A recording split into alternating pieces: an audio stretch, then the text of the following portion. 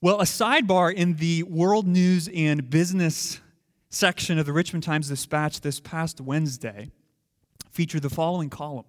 Don't know if you saw this, but it certainly caught my attention. Breaking news.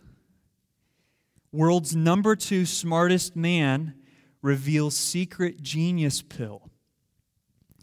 Supercharge your brain and think better than ever.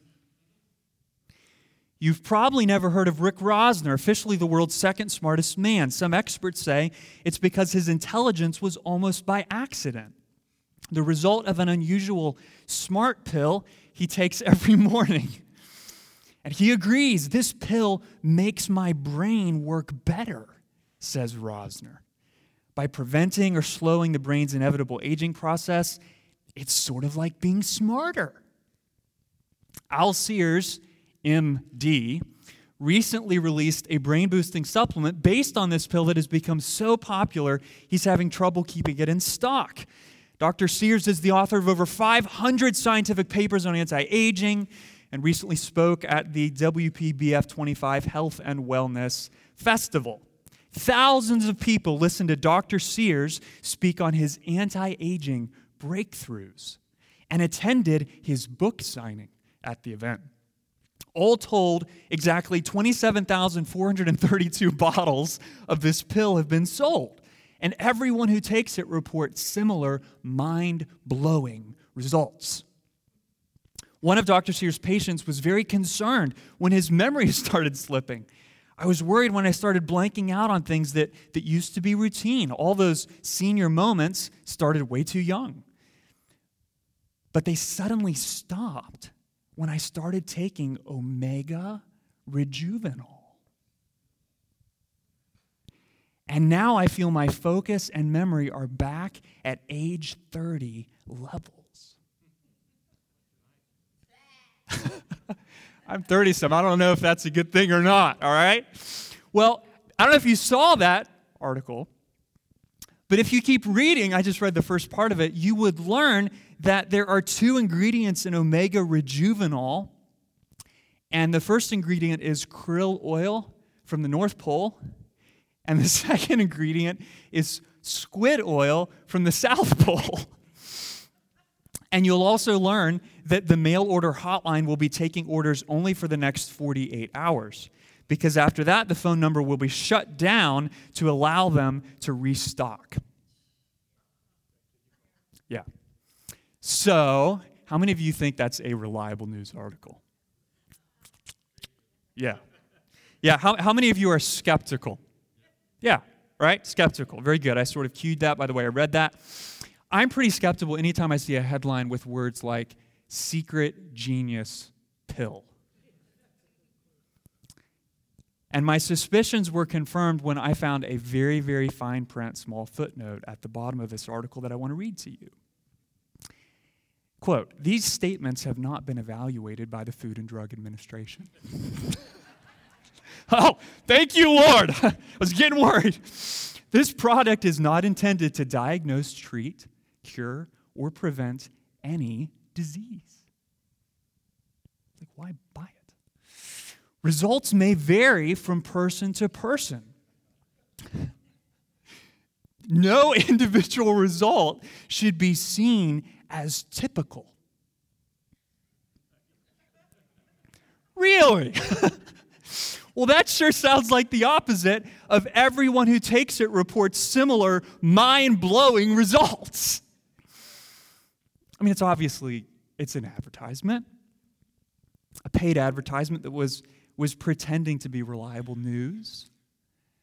And things like exaggerated claims, manipulative wording, a lack of authoritative testimony from the FDA, rightly arouse our suspicions and undermine our trust. I told Elise I was going to share this, and she said, "I hope nobody in the church called that number this week, Matthew." I hope you didn't either. But all those things make us suspicious. They make us skeptical. We see things when we read something like that, and we think that, no, that doesn't pass the sniff test. Friends, praise God But the gospel of Jesus Christ is not like that. The gospel of Jesus Christ, that the good news of what God has done for us through the life, death, and resurrection of his Son is not a construct of the human imagination. Okay, nor is it a religious con job. No matter how many times sensationalist authors like Dan Brown try to spin it that way. The essential message of Christianity, it's not a paid advertisement or fake news, okay? It is an objective, historical reality confirmed by reliable eyewitness testimony. That's what the gospel is. It's not a religious con job. 1 Corinthians 15:3, Paul says, "For I delivered to you as of first importance what I also received, that Christ died for our sins in accordance with the Scriptures, that he was buried, that he was raised on the third day in accordance with the Scriptures, and that he appeared to Cephas, then to the 12. Then he appeared to more than 500 brothers at one time, most of whom are still alive, though some have fallen asleep. Then he appeared to James, and then to all the apostles." Why does Paul say that? Because it's his way of saying, guys, I'm not making this stuff up, okay? Jesus is real, and Jesus is alive. And if that's difficult for you to believe, Paul says, as it was once incredibly difficult, if not impossible, for me to believe, then go talk to lots of different people from different walks of life who all saw the risen Christ and whose lives have been transformed by the saving power of God. The reliability of the gospel is confirmed by eyewitness testimony that you have to deal with, friend. You have to deal with that if you're going to objectively evaluate the Christian faith. But if you spent any time in court or watching court drama on TV, you know something about eyewitness testimony. What's that? Well, sometimes it's wrong. People make mistakes, both intentional and unintentional. It's part of our experience in a fallen world. And so without contradicting Paul's words in 1 Corinthians 15 or denying the biblical doctrine of inspiration, the Apostle John here in 1 John chapter 5, he draws our attention to an infinitely greater witness and an infinitely supremely authoritative testimony concerning the person and work of Christ, and that is the testimony of God himself. The ultimate reason, please hear this, the ultimate reason that the gospel of Jesus Christ deserves the trust it requires is because God himself has testified to the truth of who Jesus is and what he's done for us. You need to realize that every truth claim in this world, no matter what's being said, it assumes some sort of authority by which what is true can be distinguished from what is false. And in these verses, as John prepares to draw his letter to a close and strengthen our Christian assurance, he wisely and carefully directs our attention to the most authoritative testimony of all. It's as if John calls in his expert witness who is more than capable of settling the question of who Jesus is and what he's done for us. The big idea here, friends, is that the gospel of Jesus Christ deserves the trust it requires. Deserves the trust it requires. That's the big idea, and John accomplishes that goal. He persuades us that the gospel deserves the trust it requires by making 2 points. The first one is this, verses 6 through 9. The testimony of God about Christ deserves trust.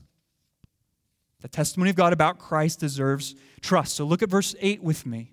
1 John 5, verse 8. In this verse, John lists 3 ways that God has testified to the truth about Jesus, the testimony of the Spirit, the testimony of the water, and the testimony of the blood. Now, at first glance, you look at that and you think, John, that's a little confusing. I mean, what is up with water and blood having something to say about who Jesus is and what he's done for us? Well, verse 6 kind of guides us in the right direction here. If you look there at the beginning, for there we read, this is he who came by water and blood, Jesus Christ, not by the water only, but by the water and the blood. So listen, when John says that Jesus came by water and blood, he's referring to more than just the point-in-time act of the incarnation. The moment when the eternal Son of God took a human flesh to himself in Mary's womb. He's referring to the entire life and ministry of Jesus as the one who came from heaven to earth to rescue us from sin and death. So when he talks about Jesus coming, he's wrapping his arms around the whole of Jesus' life and ministry. And when we think about the life and ministry of Jesus as a whole, there are two bookends to that life and ministry.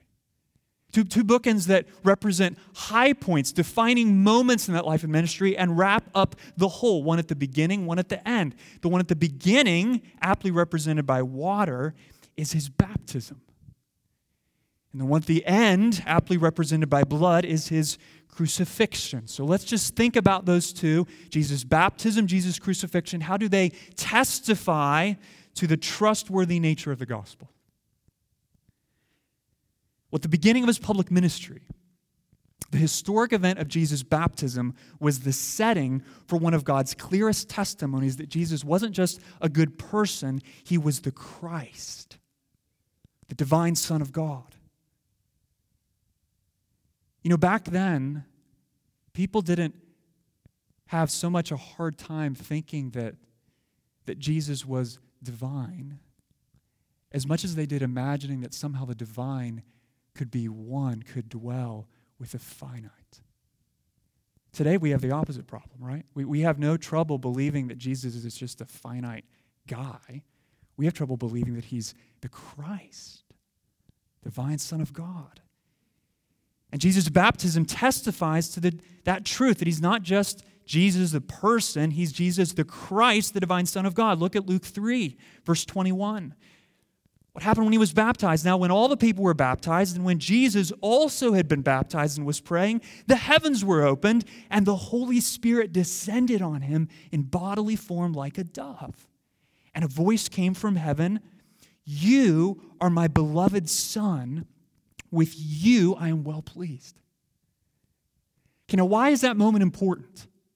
You know, we think a lot about Jesus' death, we think a lot about his resurrection, but we don't think much about his baptism. I think we should spend more time considering his baptism because at least two critically important things are taking place here. What I just read from Luke. Okay, first, the outpouring of the Spirit of God on the Son of God was God's way of recognizing Jesus as the long-awaited servant of the Lord, the true Israel, the divine Savior that God had promised in the Old Testament he would send. So look at Isaiah 42. Listen how God describes the servant of the Lord. Verse 1, "Behold, my chosen servant whom I uphold, my chosen in whom my soul delights. I have put my" what? "My Spirit on him. He will bring forth justice to the nations." It's this presence of the Spirit in abundant measure that identifies the servant of the Lord. And listen how the servant of the Lord speaks of himself. Isaiah 61, verse 1.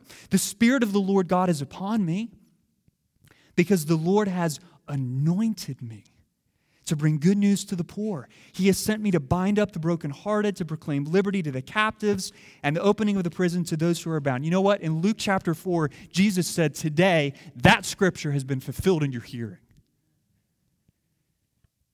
And in Jesus' baptism, God identifies his Son as the Spirit-filled man par excellence.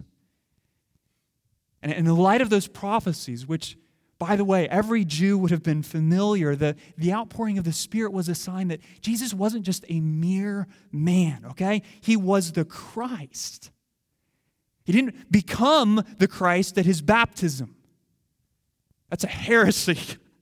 Okay? The outpouring of the Spirit on the occasion of his baptism confirmed that he was the Christ. And that's the first reason his baptism is important. It confirms his identity as the Christ. Here's the second. Okay, I said it was important for two reasons. Here's the second. The sacrament of baptism, then as now, was an obedient act of repentance. Right? It was a visible expression of dying to living for ourselves and rising to live for God. Except there's a problem with that. Because if you read the Gospels, it's abundantly clear that Jesus had no sin for which he needed to repent. Right? So why was he baptized? Well, he was baptized, friend, because through the act of his baptism, God testified that his Son had come to identify with Israel in her sin so that his Son could redeem Israel from her sin. That's why he had to do that. So in Jesus' baptism, the historic event, God testifies to the deity of Christ and makes the loudest possible statement that Jesus is the long-awaited Savior who had come to do for Israel what Israel could not do for herself. But what does John say? Look back at verse 6. Jesus didn't come by the water only, but what? By the water and the blood. So even more than Jesus' baptism, his crucifixion provides clear testimony that God himself had come to rescue us from sin and death. How do we know that when John refers to blood, he's referring to Jesus' crucifixion? Well, 1 John 1:7 points us in that direction. Because there, John speaks of the what? Blood of Jesus, which cleanses us from all sin. And Hebrews 9:12 makes the same point by identifying Jesus' shed blood as the necessary means by which God provides a full and complete atonement for all the guilt of our sin. Listen to this. Christ entered once and for all into the holy places. Not by means of the blood of goats or calves, but by what? By means of his own blood. Thus securing an eternal redemption. For if the blood of goats and bulls and the sprinkling of defiled persons with the ashes of a heifer sanctify for the purification of the flesh, how much more will the blood of Christ, who through the eternal Spirit, there's the Spirit again, offered without blemish to God, purify our conscience from dead works to serve the living God? The blood of Jesus Christ shed on the cross was not a byproduct of Jewish jealousy or Roman cruelty. It was the eternal plan of God for cleansing you from the guilt of your sin.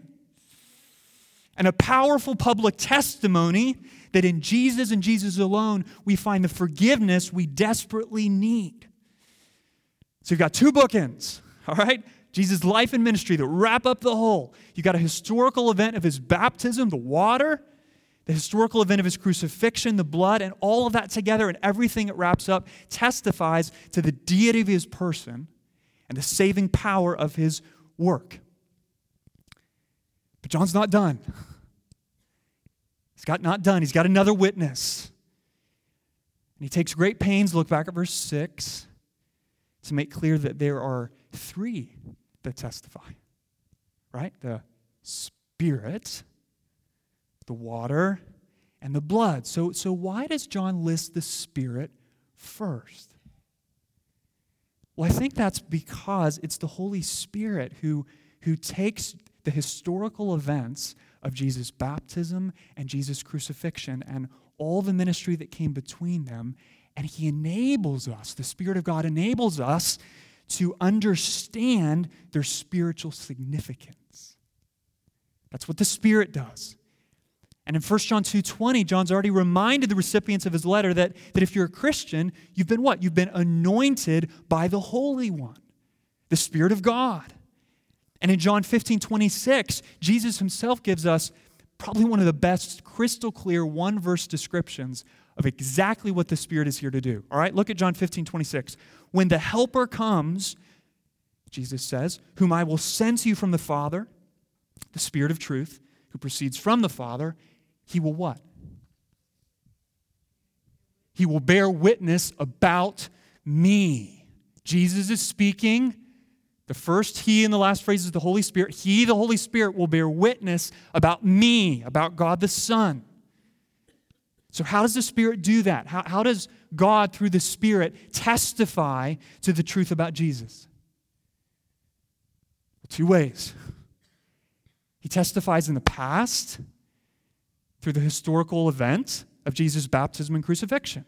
Okay, so recall in Luke 3, when I read that, it was the Spirit who descended on Jesus at his baptism. And in Hebrews 9, it was the Spirit who enabled Jesus to present himself on our behalf as a spotless offering for sin.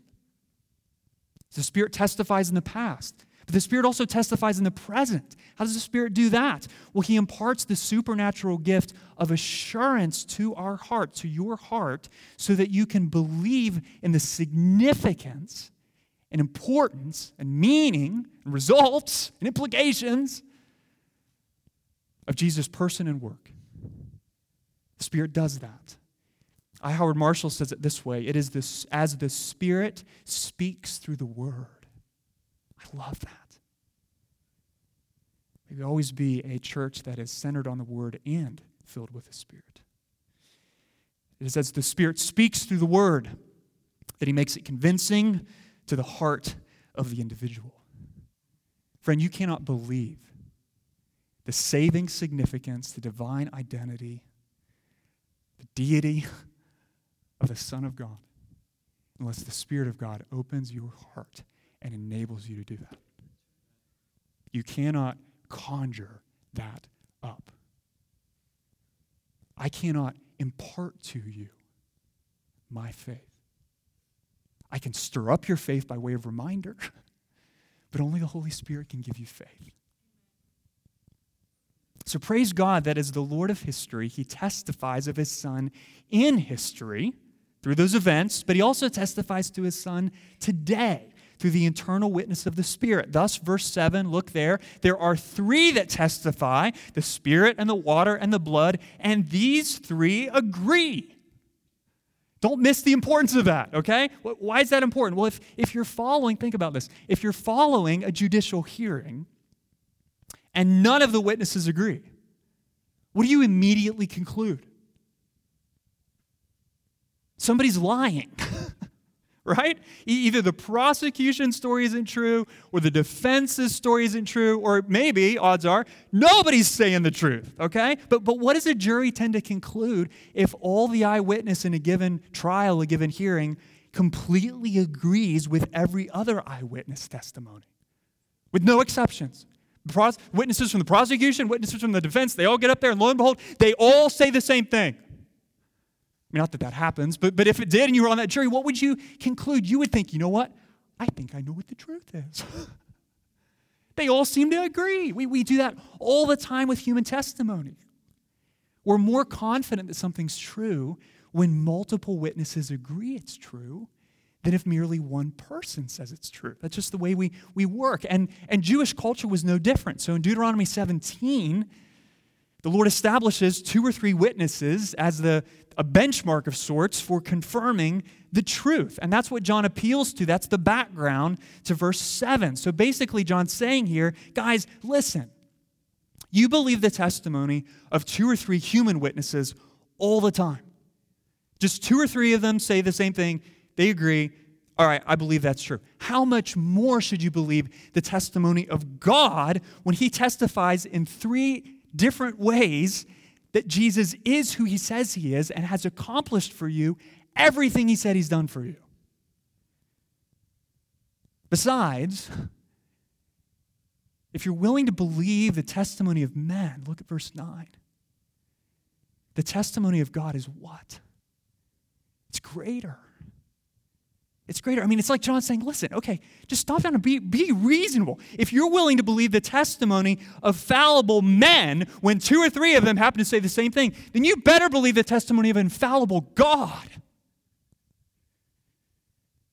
Because he created those men. He created you in his image, and he enables us to to understand the truth and speak the truth because he is the truth. So in what sense is the testimony of God greater? Well, it's greater in significance. It's greater in trustworthiness. Robert Yarbrough says it this way: since he is infinitely superior to humans. Just stop and think about that. This one testifying, God testifying, through the water, the blood, the Spirit, since he, God, is infinitely superior to humans, his testimony should be regarded as infinitely weightier and tenaciously embraced. That's right. That's right. Now, there's some serious application here that we need juice for. Because if it's hot out down there, it's really hot up here. Think about this, okay? Think about this. The fact that God himself is the one who bears witness to the truth and worth of his Son is just one more reminder, friends, that we are absolutely dependent on the self-revelation of God. We're absolutely dependent on revelation, truth coming from outside of ourselves into ourselves if we're going to understand what's true and believe what's true. Why is that the case?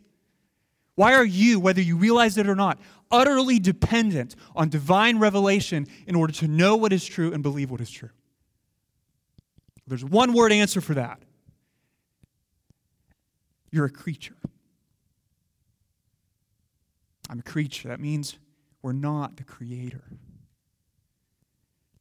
We're not the creator. And friends, because of that, we don't get to decide who Jesus is. God tells us who Jesus is.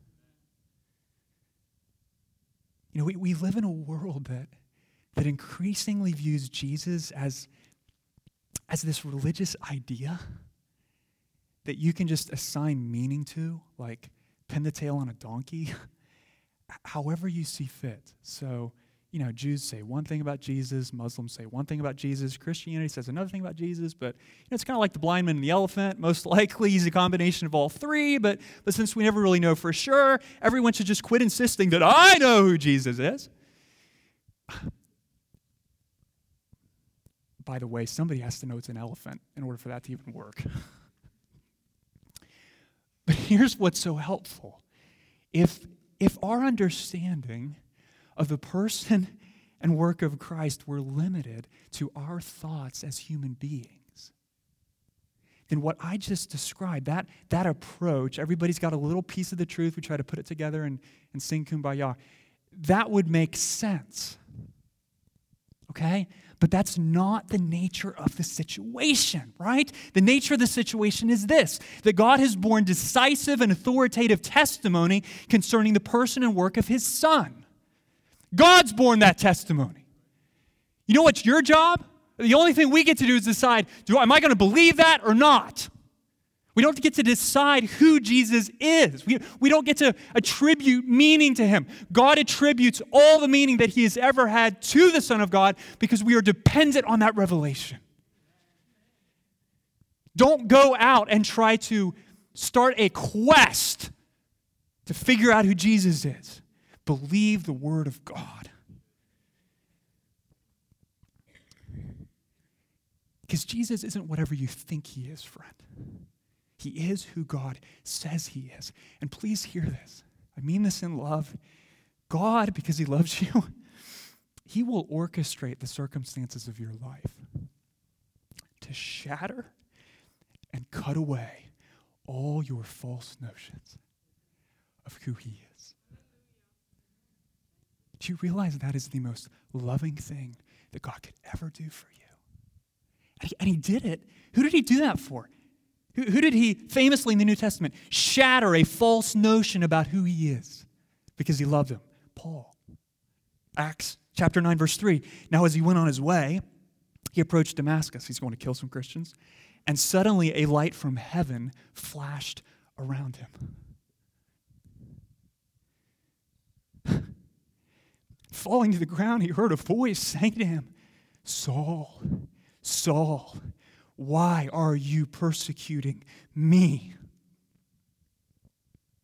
Talk about like a worldview implosion. And he said, "Who are you, Lord?" And he said, "I am Jesus, whom you are persecuting."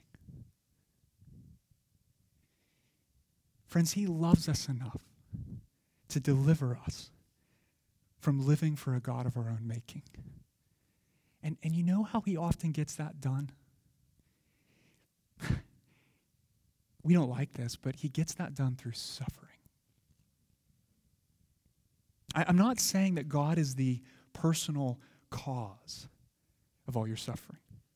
Okay, well, what I am saying is that one of the ways God expresses his sovereignty over our suffering and through our suffering is by using our suffering to mercifully and graciously expose our unbiblical expectations of who he is and what his love looks like and feels like.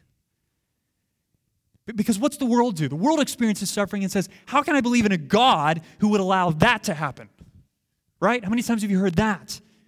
But what's the Christian say? The Christian experiences suffering no less than the world and says, Father, would you help me repent of arrogantly placing you in a little box and demanding that you play by my rules? Help me remember that you're God. I'm not. Lord, would you forgive me for where I've started with my circumstances and decided what kind of God I want you to be. Help me to start with your word and allow you to tell me what kind of God you actually are. Help me believe in you as you have revealed yourself to be and not recreate you in my own image simply so I can feel justified in rejecting you when you inevitably don't play by my rules. We do that. It's so arrogant. Which is why we have to remember that the testimony of God about Christ deserves our trust. It's why his word is such a gift, friends. I mean, especially in our suffering, every page, every story, every warning, every promise, it all points to him. And so in the midst of our suffering, you should expect God to be eager and waiting through the power of his Spirit to use the gift of his word as your suffering is causing you to ask questions like Paul, who are you, Lord, that you never asked before? God wants to use his word to bring answers to those questions. And in using his word to readjust your expectations of who he is and what his love looks like and feels like, you will find not necessarily immediate relief from your suffering, but you will find God. And that is the most precious gift he could ever give you. That'll keep you going. That'll keep you going. So if you're suffering, you need to immerse yourself in the word of God. Because the Holy Spirit wants to use this word, wants to use the word to guide you into all the truth. First and foremost, who is Jesus? What has he done for you in the gospel? And how is that relevant for you today? Okay? So John's goal here, what's he trying to do? He's trying to help us understand why the gospel deserves the trust it requires. And he accomplishes that goal by making 2 points. Okay? The first one was significantly longer than the second. So have no fear. What was the first one? The testimony of God about Christ deserves our trust. Here's the second one. The life God offers us in Christ requires our trust. Got to keep those two things together, okay? The testimony of God about Christ, it deserves our trust. It's worthy of our trust. And at the same time, the life that God in turn offers us in Christ, it requires or it demands our trust. I've especially got verses 10 to 12 in view here. So look at verse 10. Look at verse 10. John reminds us here, this is so helpful, that we cannot separate genuine faith in God from genuine faith in his Son. Why not? Because it's the Father who has given final and definitive testimony to the truth and worth of his Son. In other words, you can't claim to believe in God as he has revealed himself to be, and at the same time refuse to believe in Jesus Christ.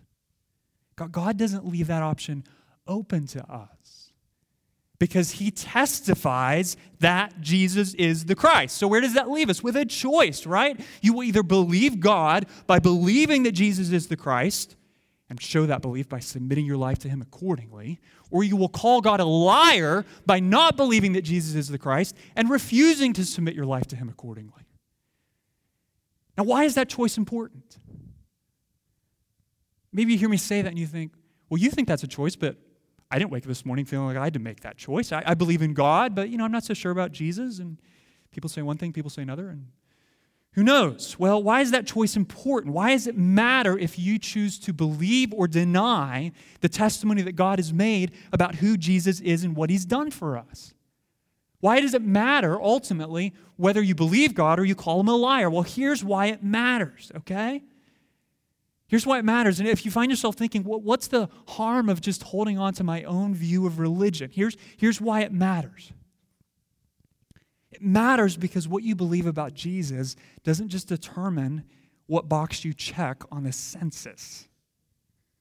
What you believe about Jesus determines whether you will know life. It's not an exaggeration. What does John say? What does he say? Look at verse 11. And this is the testimony that God gave us eternal life, and this life is where? In his Son. In his Son. I want to bring this sermon to a landing by looking carefully at this verse. All right? There's something you desperately need. There's something I desperately need that we cannot create for ourselves, and that is the gift of life. And I'm not just talking about physical existence, okay? John has a lot more in view here than just keeping your heart beating, right? He's talking about the joy of relationship and fellowship with God. He's talking about the joy of waking up in the morning knowing that you have a heavenly Father who loves you. Who loves you and delights in you and who gives you on this day a reason to live that is infinitely greater than you are. That's the life John's talking about. He's reminding us that God created us to know him. He made us to live for him, and there's no lasting joy or satisfaction apart from him. There are some of you in this room that I'm quite sure the world around you looks at and thinks, if only I could be that person. Look at all the things they have. Look at their job. Look at their family. Look at their kids. Look at their money. Look at their cars. Look at their house. They just seem so happy. And they look at that. They want that. But such is the depravity of sin, friends, that we think that in all those things we'll find life.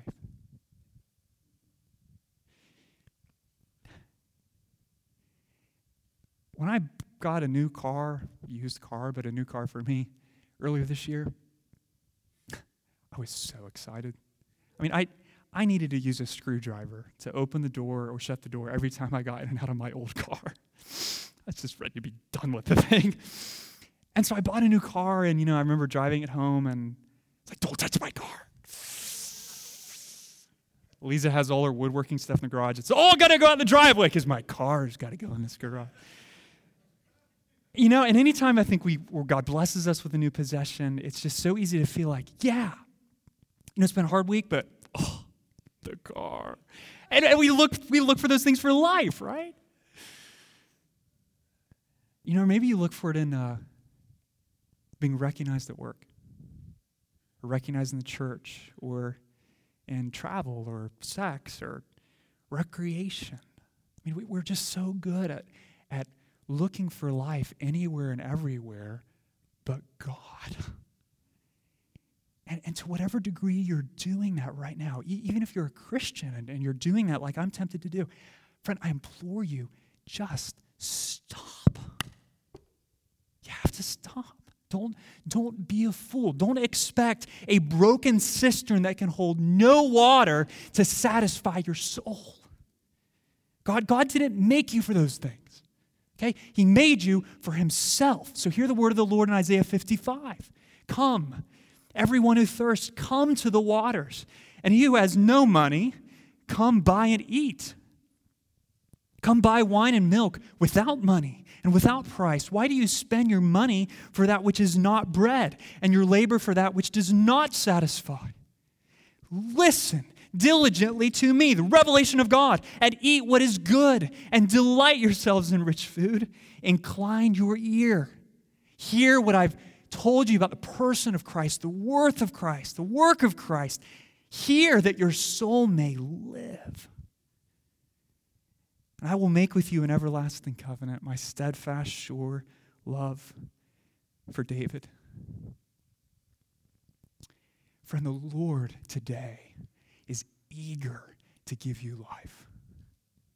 He's eager to give you life because the gift of life can be found nowhere else. What does John say? And this life is in his Son. It's in his Son. You can roam the whole world, friend. You can have it all. And you will wake up one morning, and if you're honest, you will know in the depth of your soul, I have no life. And you can fool everybody who's watching you on Instagram. But if you're honest, the quiet of your own heart and mind, you alone know how miserable you are and how pointless your life feels. That is God lovingly arranging circumstances to show you that you won't find life there. But you'll find it in Him.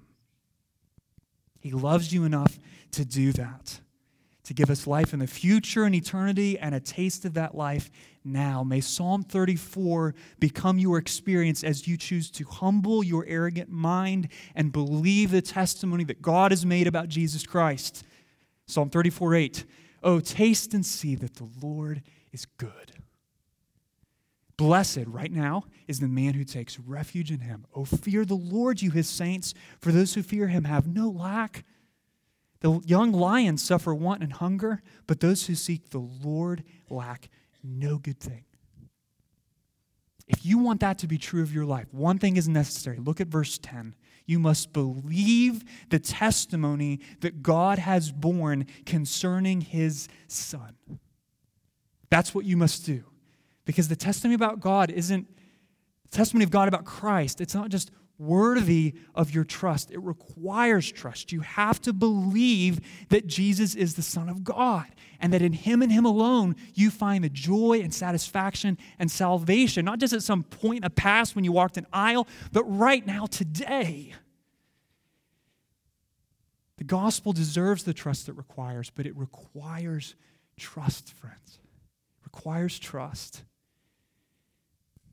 You will not find life apart from faith in Christ. And so I exhort you to believe the reliable testimony, to trust the reliable testimony. Do not make the mistake of refusing to believe in Him and cutting yourself off from the life of God. Let's pray.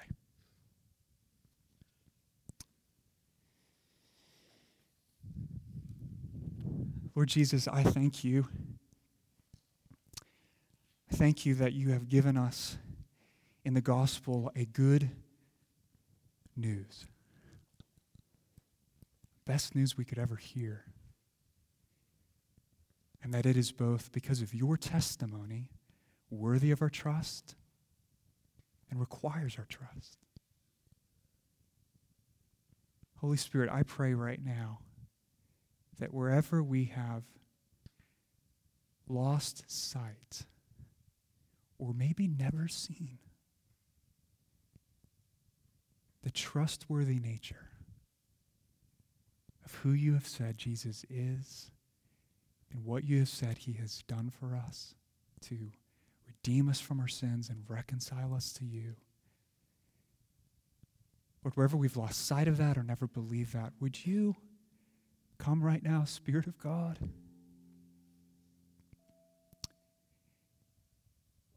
Pour out the grace of conviction.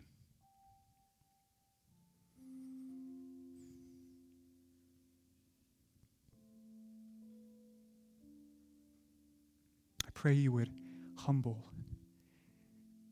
our hearts that are so prone to create you in our own image. And that we would believe with all our hearts that you are who you say you are. Even when the circumstances of our life seem to point unanimously in the other direction. Spirit, I pray that you would take the historic reality, the objective reality of your baptism, Jesus, your crucifixion, Savior, and birth faith. Help us trust you.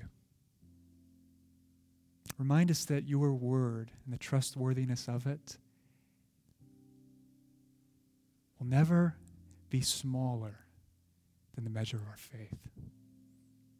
But that your word is always worthy of even more trust and even more faith than we can ever imagine. Because you are a faithful God. And we pray that you would give us the trust that you require. We pray with St. Augustine, command what you will, and will what you command. Amen.